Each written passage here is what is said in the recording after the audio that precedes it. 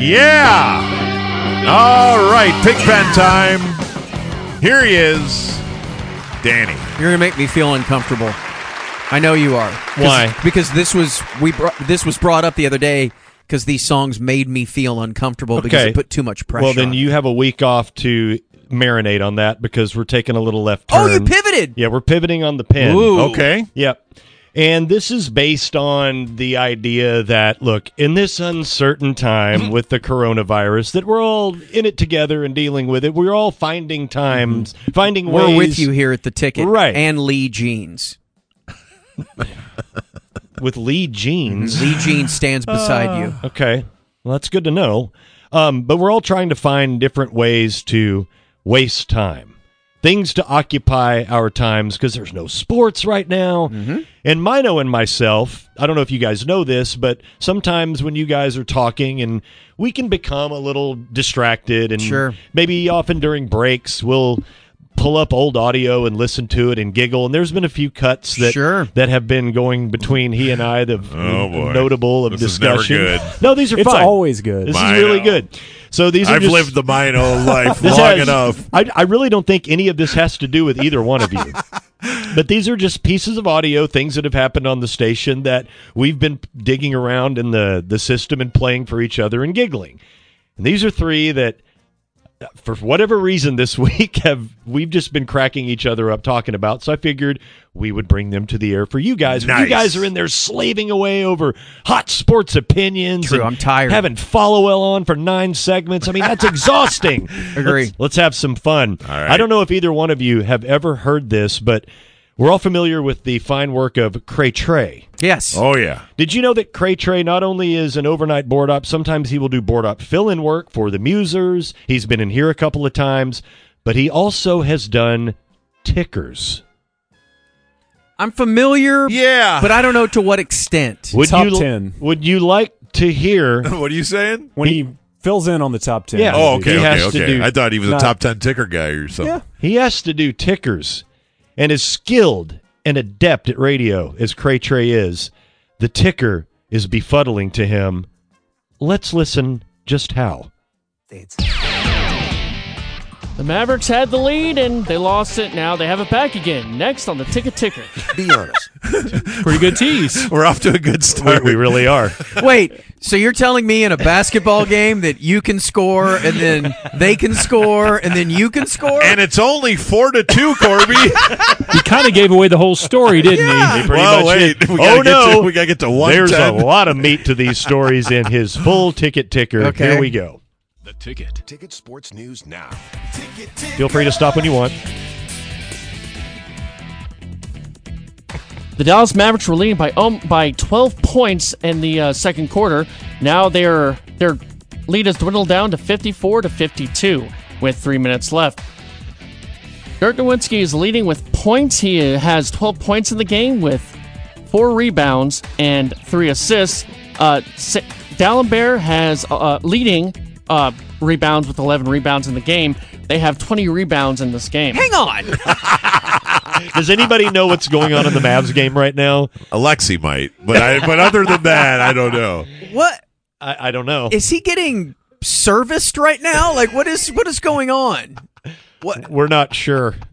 I'm going to say no. This is the Sam D'Alembert era, though. It's good to hear D'Alembert referenced. Yeah. Why is he so all over the place? I'm not sure. Let's continue. 4 rebounds and 3 assists. D'Alembert has leading rebounds with 11 rebounds in the game. They have 20 rebounds in this game. The NCAA tournament is going if you on go right back now. just a Hold little on, bit, hold on. if you go back just a little bit, it does sound like it would sound if he had like a gun to his head. That's what Mino said. He's wearing the orange jumpsuit, and there's the ISIS guy with a sword like- to his neck. It's like, do a ticker. Do the ticker right But now. yeah, what's his What's his challenge? Like to complete a ticker? Yes. Yeah. In any well, form? Well, I mean, perhaps his captors slid the script right in front of him. Right, and he's reading it yes, cold. Yes, he didn't. And he's translating Arabic to English on the fly. I think that's what's happening here. Okay. The NCAA tournament is going on right now. We got 11 seed Dayton facing 10 seed Stanford. Dayton still has a healthy lead over Stanford, 77-65, with 1:40 left in the second half.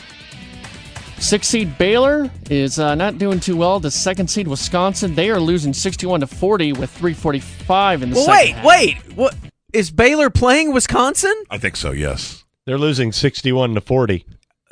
They're you- not doing well. Can you back that up, though? Does It was this- phrased really weird. I'm not sure they're playing each other. 6th seed Baylor is not doing too well. The 2nd seed Wisconsin, they are losing 61-40. No, with they're not playing each 3:45 other. in the second half. Okay, wait. Baylor is not doing very well. Number 2 seed Wisconsin is losing. To who? Baylor. No. They're losing to number 2 seed Wisconsin. No. I think so. 6th seed Baylor is not doing too well. The 2nd seed Wisconsin, they are losing 61-40 with 3:45 in the second Don't worry half. about it. Also coming up tonight, we have number 1 Florida against number 4 UCLA. That's going to be at 8:45. And 1 seed Arizona against 4 seed San Diego State. That is at 9:17 if you want to do something tonight after the Mavs game, which post-game show tonight with Jake and Mark Follow after the game, so catch that. Also, the Stars followed the Chicago Blackhawks 4-2 last Monday. They are now 3 points behind Last Phoenix Last for the final Monday? playoff spot in the West. Stars face Nashville Friday and are 9 points back from Phoenix. Puck drops at 7:30. Listen to all the action here on The Ticket. This ticker is brought to you by Okay. TMS sponsored. Surely he meant the game was Monday. There's no way he's giving a hockey score from 10 days ago, right? You can't be sure of that. I love that every time a story changes, it's like he's just waiting for it to finish printing. Right. There's a Yeah, and pause. then rips it. Ty, do you think this is a product of a poor script or no script? No script, right? I think this is because he was doing it during a game and he was trying. Yeah. And I think I remember telling him or somebody when I said, "Hey man, you got live action. Don't be looking at the TV. Have the box score up there. Pick a score and roll with it. Right. Don't try Don't to update Don't try to be people throughout the exactly ticker. correct. Yeah. Okay.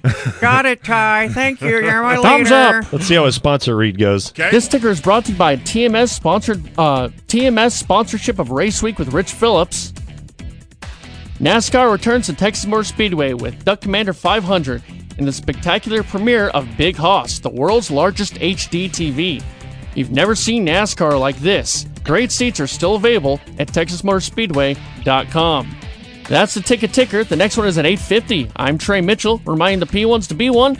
Tune us in, turn it up, keep it on. Sports Radio 1310 and 96.7 FM. The Ticket. And sticks the Your landing. wrap-up of another Wheels Off. I think, Absolutely all right. stuck it. I think the sponsor, and even this might seem a little odd, but Duck Commander, and I think he went Duckamander,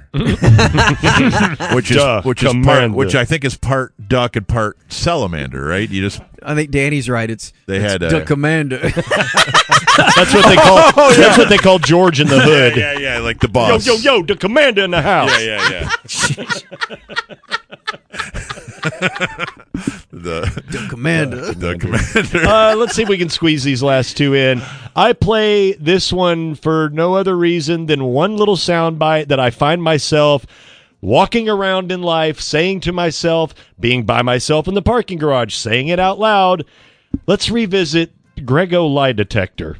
Mr. Williams, would you mind stepping in my office? It's your turn to take the test, the polygraph test. Come on, why do we have to do this? It's so stupid. Everybody in the club is going to have to take the test, Mr. Williams. I'm tired of all your questions. This is not the Spanish Inquisition. I haven't asked you any questions yet. Dude, come on, I haven't done anything wrong. I've told you guys a million times. We'll Never done determine that. anything wrong. We'll determine that. Sure, I did the standard childhood stuff wrong. We're not interested in Maybe that. play doctor with my cousins. That's not wrong, is it? Maybe I made don't out know. with my uncle. Is that against the law? I don't know. So I stole my mama's doo-doo. It doesn't matter that Is that much. That's it. Right there. I swear to God, I will be walking by myself and that will come into my head and I'll like proudly start marching and go, sure, I stole my mama's doo-doo. Is that wrong? So I stole my mama's doo-doo. Well, Which begs the question, the way he says it, it's like a very common thing that anyone would do. right, sure. And why Sure. would you steal something that we're all just more than willing to freely get rid of? Now, I can not only was I the horrible voice of the lie detector Don't underestimate guy, yourself. do not sell yourself short, Judge. I am the Bill Shakespeare of that bit as well. So you can thank me for I stole my mama's doo-doo. You stole your mama's like she was saving it for an art project without her consent. Sure, I stole my mama's doo-doo.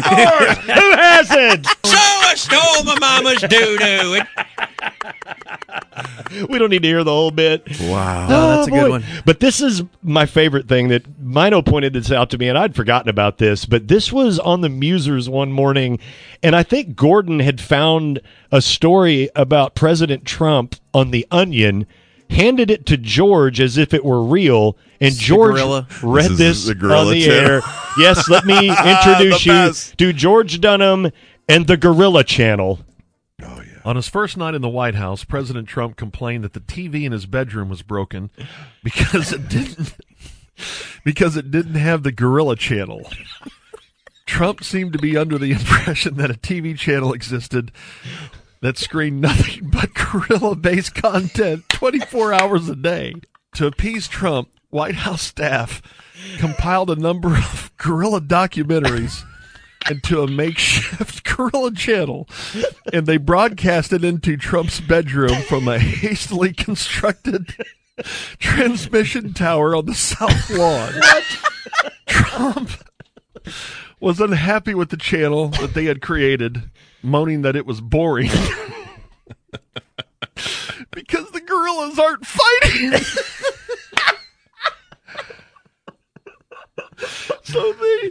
So then they went in and edited all of the parts where they weren't fighting each other and made it a lot more action-packed.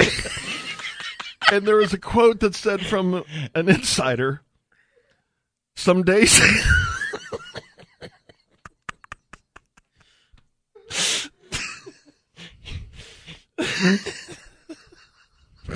Did they all leave him? No, listen. Some days he'll watch the Gorilla Channel for 17 straight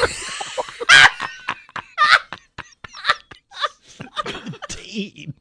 And get right up in front of the screen and says encouraging things to the gorillas like, the way you hit that other gorilla was good.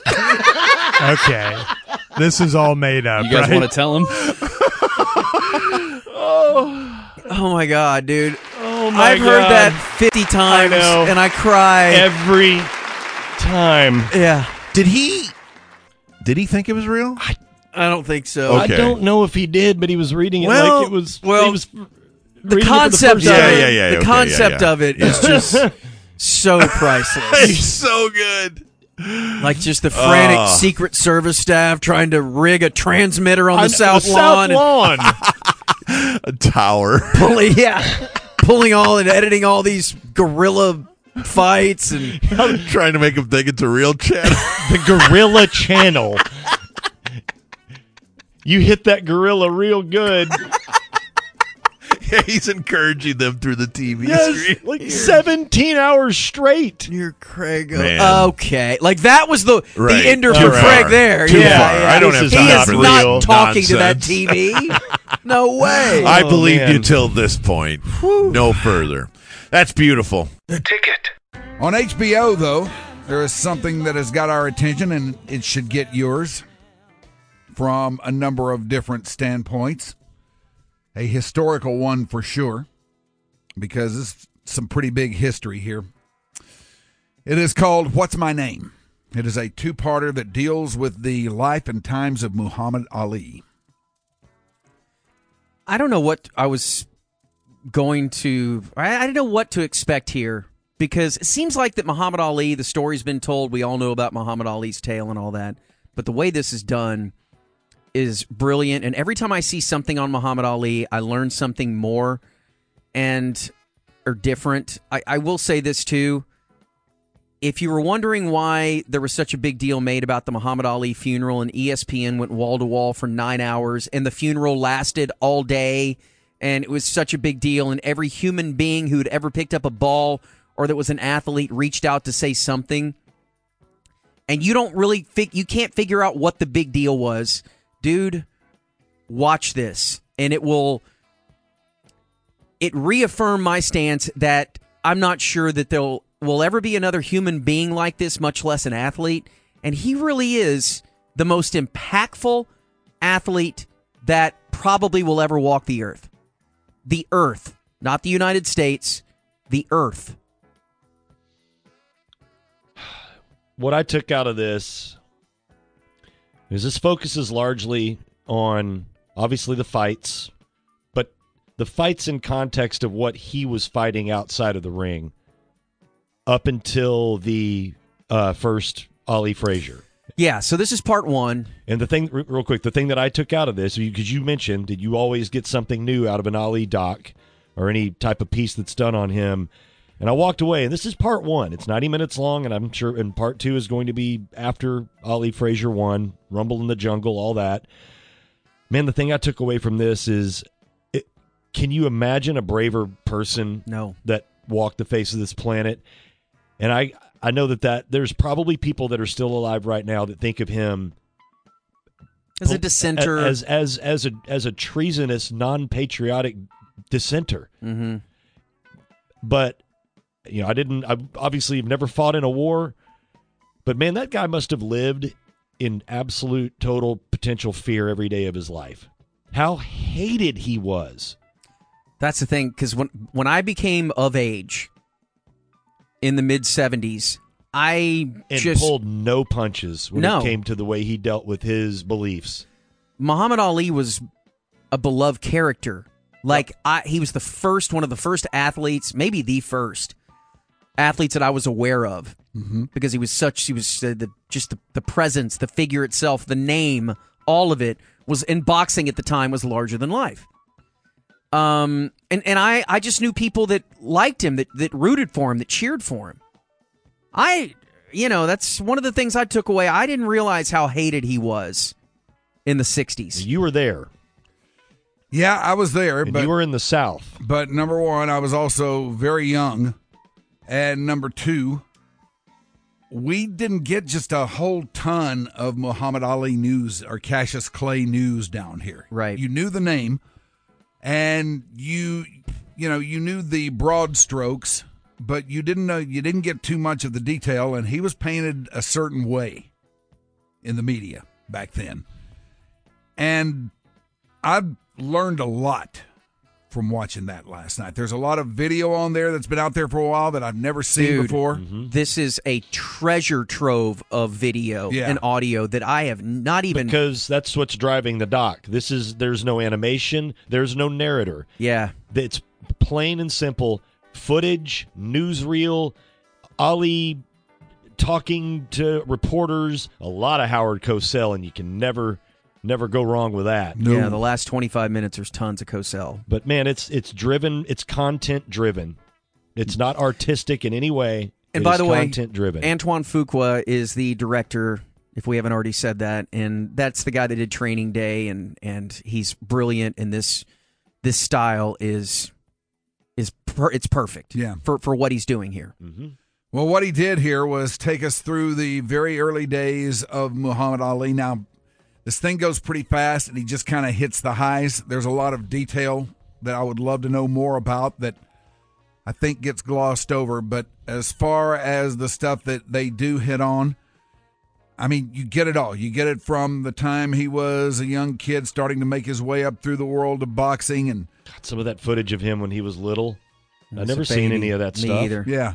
Fighting when he's 15, 16. And when he started to break into organized boxing, you get that. You also get how things were for him as a kid making his way up, in social situations and things like that. That's the first sign of Muhammad Ali as we know Muhammad Ali, or Cassius Clay at the time, was he goes to Rome to fight in the Olympics.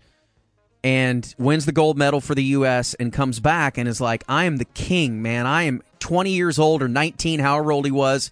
I can do no wrong. And he says he went back home to Louisville, Kentucky, and he goes downtown to a restaurant, and he goes in there and he orders a big fat steak and everything else. And the waiter is like, you can't be in here. Yeah. And we can't serve you. Made him realize right then that what his calling needed to be. Exactly. Yeah. That's what this is largely about. Yes, at a really, really young age, he determined or realized that, yeah, I'm a fighter, but if I can get to a certain level as a fighter, I think I can make a difference here. And man, how many kids during that time in the crucible of the civil rights movement have the balls to take that stance? None. That's how many. How about now? Now. Not many. And you also get an idea of just what his personality was like, because that's the thing that really first drew people to him. And turned people off. Yeah, to I mean him. that, and I mean that in a very polarizing way. Right. You know, he was one of those guys that either you were really drawn to him or you were just really turned off by him. But you couldn't look away no matter what side of the fence you were on. No, you couldn't look away. And the funny thing about it was, the funny thing that I took away from it is that it was just kind of shtick that he started in with, and nobody ever told him, not to, or you can't do this, or nobody ever gave him any kind of backlash or anything. He started telling everybody. He started really just bragging is what it amounted to. And he knew what he was doing. He knew exactly what he was doing, because I know every single one of us grew up with some friend of a family member, or in some cases a family member, that when they saw the black man or the black young man showing any type of over-the-top personality, it was like, okay. And you heard it. Uppity. You heard uppity, showing out, showing off, think they're better than everybody else. Yep. And you heard that rhetoric growing up. Muhammad Ali knew how to push the hateful white man's button, and went back to that well over and over. Another thing that I took out of this is, depending on the situation of the fight and his opponent, if you want to mouth off and tell him he's not patriotic for not going to Vietnam, you are going to be punished in the ring. Right. He is going to sandbag it for 14 rounds and then murder you. Yeah. Because he was that good before, obviously, the 3-year, when he had the fight ban. The fight ban for 3 years. But prior to that, he would dictate the flow of the fight, and depending on how much he hated your guts and how you talked about him up to the fight, depended on how you were going to die. All right, but let's go back to when he first emerged. When he first started with that, when he was first starting to break out in Louisville, I don't think he did know what he was doing. I think that he found out that by bragging on himself, he could get a lot of attention. Well, no. Remember, a lot of it was based on the fighter Gorgeous George, who he saw saying, So this famous, whatever wrestler. Yeah, right. He was a wrestler, Gorgeous George, and he would say the same thing. He would go to these matches and be like, "I'm the greatest. Nobody can touch me. I am the greatest." Yes, he saw Gorgeous George do that. But Gorgeous George could fill an arena. And at the time, Ali's purse was based on how many butts and seats he could put in there. And he realized if he did this, the act of I am the greatest. Yeah, that's what I'm saying. It would get him attention. It would draw people to his fights. And he got money for it. Yeah, and he got money for it. And, once he started to get a little backlash from Whitey and whomever, he knew he was going to have to stand up to that. Well, and he didn't care either, because he couldn't back down. He was putting butts in seats because people hated him and they wanted him to lose. And he knew it was the perfect, and that's why the Howard Cosell thing was so perfect too. Cosell covering him, because everybody hated you. Had Cosell was so polarizing, love or hate. I'd love to focus more on just that relationship. Ali, polarizing, love or hate. You want to carry this over? I'd love to. All right. I'd love to really explore the whole Cosell relationship, because, man, we noticed some things in that episode last night that I'd never seen before, and boy, could Cosell produce on the fly. All right, so more on the doc, What's My Name? It's on HBO. It's the Antoine Fuqua look at Muhammad Ali. All right, so we're talking about the Ali documentary, What's My Name? Not Say My Name, What's My Name? Tell everybody why it's called What's My Name. Because fighters, hell, there were a lot of people, and I think, that's kind of what was funny about coming to America, about the barbershop scene, when old Eddie Murphy was talking about the greatest fighters of all time. and he started calling him Cassius Clay. And Mama named him Clay. Mama named him Clay. I'm gonna call him Clay. And people back then took that stance because they could not stand the fact that a black man was converting to Islam, a weird non-Christian religion. Right. And not only was doing that, it was being a very, very hardcore, active black Muslim. Hanging out with Malcolm X and MLK. Yes. Being threatening about it. Yes. Yes. He was militant, man. Yeah, very much so. Peacefully militant. Yeah, absolutely he was. But they couldn't take the fact that he changed his name, was part of that whole movement, was on top of the world in sports, and was that threat. And so they refused to call him Muhammad Ali. Again, for us, by the time I was 5 years old, I'm like, Muhammad Ali. I had to learn that his name was formerly Cassius Clay. I never knew. I guarantee you, like, your dad and his friends were like, that's Cassius Clay. They were not going to call him Muhammad Ali. Anyway, fighters, opponents, refused to call him Muhammad Ali. To get under his skin. Yes. And so during these fights, he would be beating their ass and screaming, "What's my name? What's my name?" Yeah. And it's badass. It really is cool. You can hear it on a couple of of video clips. Yes. Like audibly over the crowd going to the end of a round. And he would say that in these pre-fight interviews. He'd be like, "You're going to be saying my name by the end of this fight. You will call me by my name." And so that's the bit. And it's brilliant. What did you think of the clip where the guy was calling him Clay and they almost got into fisticuffs before, the like sometimes you see at the weigh-in or whatever. It was the pre-fight interview. Cosell's directing the whole thing, and these guys get up and they're basically throwing punches about to go at each other. They get them separated, and Cosell says, "Did you get all that? Yeah. Keep rolling. Keep rolling." Well, they knew what he had. Yeah, he's like, yeah.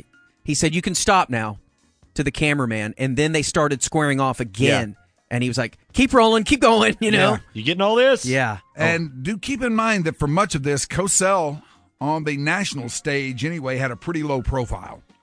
People didn't start to know who he was until Monday Night Football rolled around. That's what brought him into the mainstream, but this is what lifted him into Monday Night Football. Look, you take away from this so many different things, but there will never be a guy like this, celebrity-wise, who risks everything. Everything. Yeah, he was the ultimate groundbreaker, man. And again, this was going on at the height of civil rights, who just said, "Screw it, I don't care.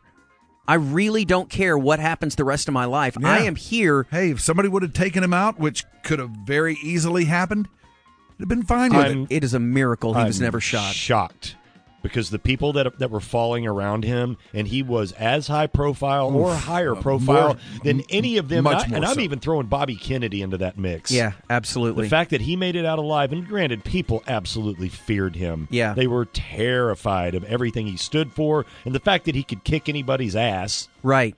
What I want to know, and we're going to find this out, is when did it all flip?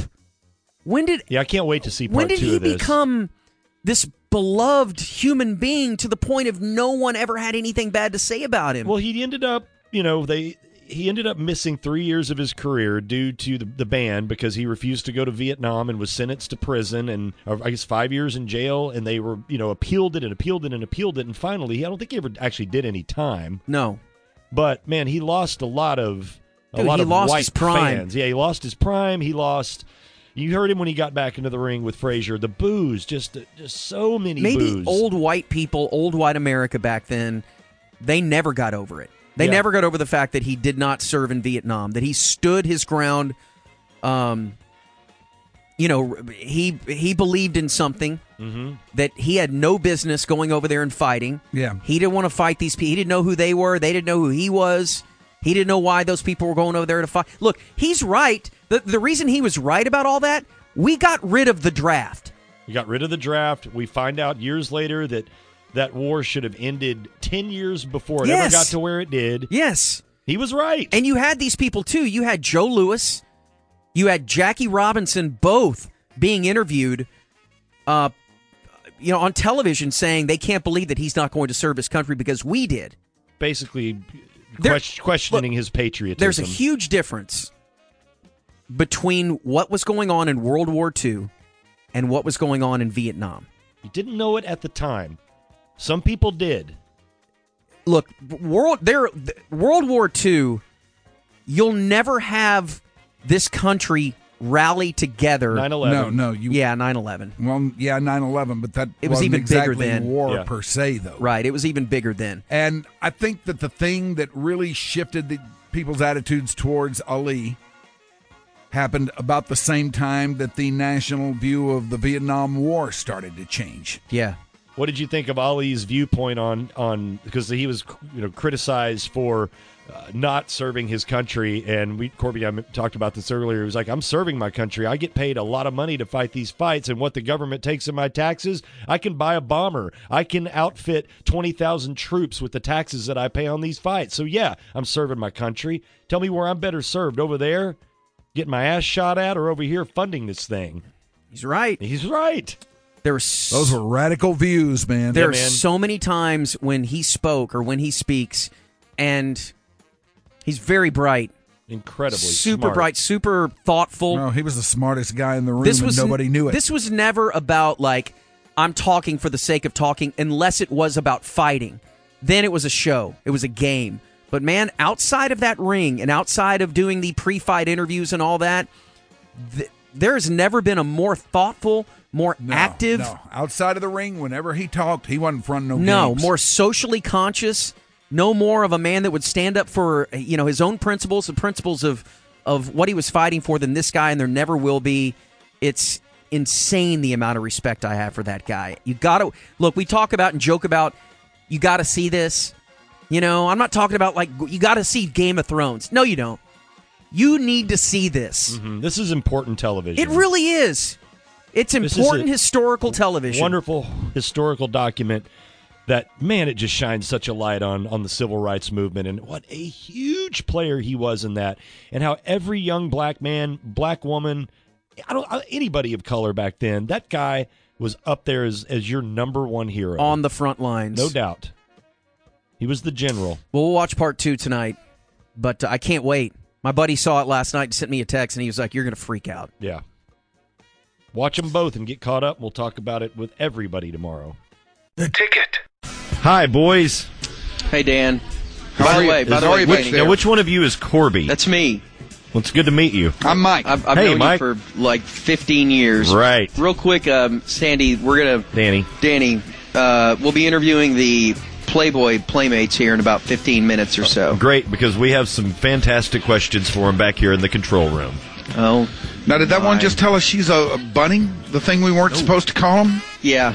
They're allowed to say it, but we're they not. are? Why can't so we they can say it, but we can't, huh? Yeah, I think so. We're going to find out a lot about these ladies here in a minute. So. Well, then let's get right to this. No need to waste any more of your valuable time. Thank you. All right, so we, specifically this show, are very into taking little things that often can be considered throwaway lines and blowing them up and turning them into something that is in eternal ticket vernacular. Right. Black man, white bitch. Like the whole thing about, do you like trying new restaurants? Just something that we find just kind of funny. Do you like trying new bury restaurants? It in the ground. Do you like only the best food? Just something that makes us kind of giggle. Now when I hear that, I focus on the music in the background. I know, because you continue to find so many different elements of it that just gives it, longevity. Well, one day, and this also happens where you'll take a little catchphrase or a line and somebody will write a song about it. All of the Grego drops with the Beatles songs, some different scenarios, random scenarios of Mike with Simon and Garfunkel, and so forth and so on and so forth. Mm-hmm. So there was one time, I believe, that Groobs the Devil was rolling tape on Corby during a break. Now, he'll do this every once in a while. It's not something that happens all the time, but sometimes we get a little frisky back here in the control room, and we like to mess with you guys and record what you're doing off the air and then play it on the air, which you consider to be somewhat of a violation, correct? Right. So we all remember this wonderful... do bad things. We all remember this one song that Corby wrote off the air that we brought to the air. I like chicken and I like doo-doo too. A big hit up here at the Ticket. Yeah. Yes. Well, a good friend of ours, Ticket P1, Kevin Minahan, took it upon himself to do what Corby wouldn't do. To do what Corby wouldn't do. And that is complete the song. To complete the epic song Chicken and Doo-Doo. Yes, to take the little snippet and actually make something out of it. This guy's a songwriter. Yes. Now, what are you? He's legit. You wrote Norm. He's right. That's right. You wrote Norm. Again, he does this like for a living. You wrote, stuff. "Can I please put my penis in you?" Oh my God! Really? We're saying that on the radio these days, huh? I just had It's to. the title of a song. Yeah, it is, Mike. And you wrote it, right? I did. You wrote the song about Cletus, Rich Phillips' son. Mm-hmm. So there's no Which I reason, regret. no reason why you couldn't have finished this wonderful premise called Chicken and Doo-Doo. Well, I'm happy somebody took Yes, it. but now fortunately- I own publishing, so I'll make all the royalties off this. It's my idea. Right. But fortunately for us, Kevin Minahan has this alter ego, Hot Carl and the old number twos. And what he does, he turns it over to them, and they finish these things. So is this a full band production? Yes. Oh, this is my Hot God. Carl and the old number twos. So without any further delay, let's hear the completed version in the year 2010 of our sweet, clean Lord Jesus, the maker of us all. Chicken and Doo-Doo. I like chicken, I like doo-doo too. Do you like poultry and stinky poopy too? I like chicken 'cause it tastes so yum. It tastes so good. Then it turns to doo-doo and comes out of your bum. If you like chicken and doo-doo, then I like you too. You sound like my kind of girl, baby. Now I know this sounds strange, but I've liked them both since I was born.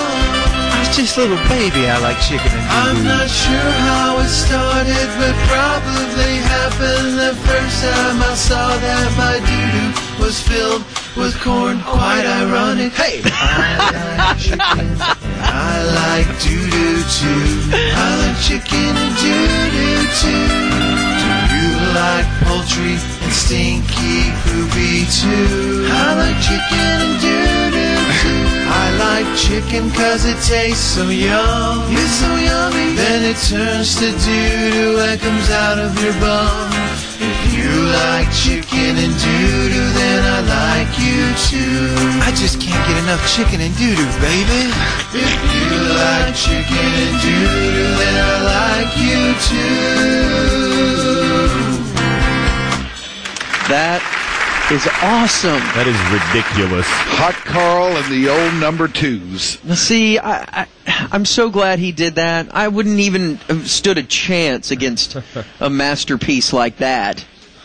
It is awesome. Yes. That's great work, Kevin.